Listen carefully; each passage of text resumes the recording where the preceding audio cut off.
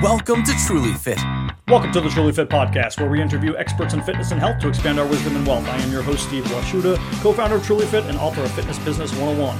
On today's episode, it is just me. On Thursdays, I speak about something in the fitness and health and medical realm, whether it's business or whether it's science that I want to elaborate on. Today, I'm going to be talking about leaving your job. When is the right time to quit your fitness job, your medical job, your health job?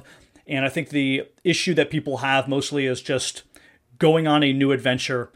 That is what my thesis is here, and I'm going to break that all down. In the book, Fitness Business 101, I talk about personal trainers, specifically whether you're jumping into the personal trainer industry or whether you are changing jobs within the health and fitness industry. They think, I'm losing all this knowledge, I'm starting over fresh, and that is not the case. I implore you to look at your career path as all of these different jobs that line up. And they are represented by mason jars. So you have a bunch of mason jars. You have a lawyer mason jar. You have an artist mason jar. You have a personal training mason jar. You have a doctor mason jar. You have a nurse mason jar. And the mason jar, ultimately, your goal is to fill that mason jar with marbles. And marbles are going to represent experiences and facts and knowledge and all these things that you accrue over time.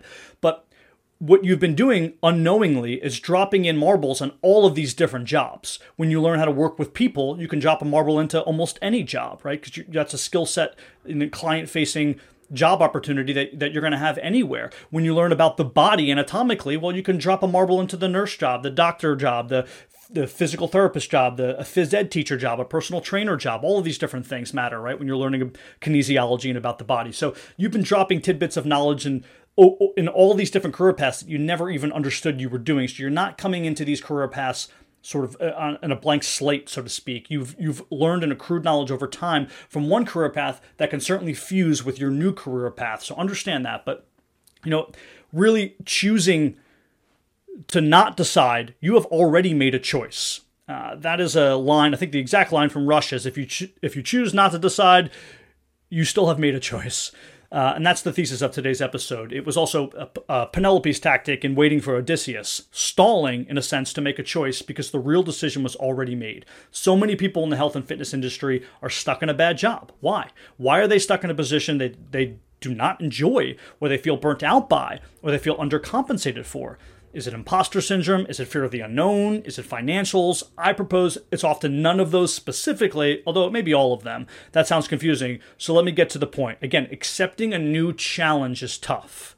That's really what this comes down to. People are afraid to accept the new challenge. Too often we think of how hard it is to start over when making a transition, but you're not starting over. That isn't the right calculus. If you're comparing your job to the next job, let's say, of what the dream situation could be down the road, you're going to likely make a pros and cons list. That is, when you make that pros and cons list, if it doesn't match up to what you actually wanted, you're going to start adding more pros to the one side that you wanted and more cons to the side you didn't want. It's human nature. Why? Because your mind is likely already made up. If you don't believe me, tonight, try assigning heads and tails to your dinner.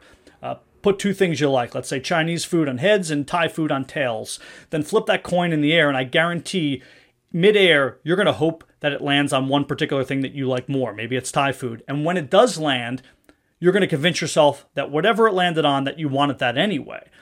Russ Roberts, my favorite economist, talks about why eHarmony works. It's called the match problem. And he says it's simply by creating a costly sorting process. Their success in matching couples isn't based off putting together people who love Indian food, let's say, but it's rather that everybody who joins has to fill out this long, time-suck document, which in turn proves to them that they're invested in finding a marriage partner.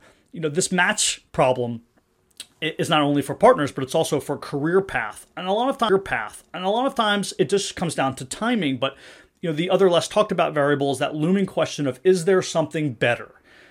I'm going to stay out of that marriage lane for that question for the sake of this conversation. But in the world of occupations, there's always something better. The struggle is accepting the new challenge. People are always looking at their current jobs and how much they have learned or the routine they have made and their comfort levels. But I implore you to recognize everything you learn from your current job is not lost when you take on a new job. You're going to take lessons, both practical and otherwise, and be able to apply them to your next job or even an outright change in career path. We must look at the journey and be excited to venture down new roads rather than making a comparison between how comfortable you are and how long it will take to get that comfort level back. I do understand, though, The counter to this argument is if you're always looking for the next best thing, it's going to be really hard to craft a good career. You're going to be jumping from job to job. I understand that, and I'm not telling people to do that.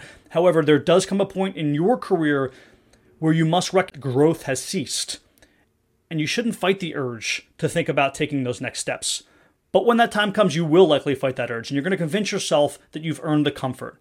For some of you, that may be just fine. Maybe you will be more comfortable there. But for most, I imagine you'll wish you made the jump earlier, or you'll wish you made the jump at all if you didn't. You're going to look back knowing you stood at the end of that diving board for too long and the jump wasn't as scary as you imagined. We almost always know the decision that should be made intuitively. We don't need loads of data to tell us our jobs suck. We don't need spreadsheets to tell us we're unhappy. We just need to accept that the road ahead is bumpy, but it's the only road to take. This has been an episode of the Truly Fit Podcast. Thanks for joining in. Thanks for joining us on the Truly Fit Podcast. Please subscribe, rate, and review on your listening platform, and feel free to email us. We'd love to hear from you. social@trulyfit.app. Thanks again.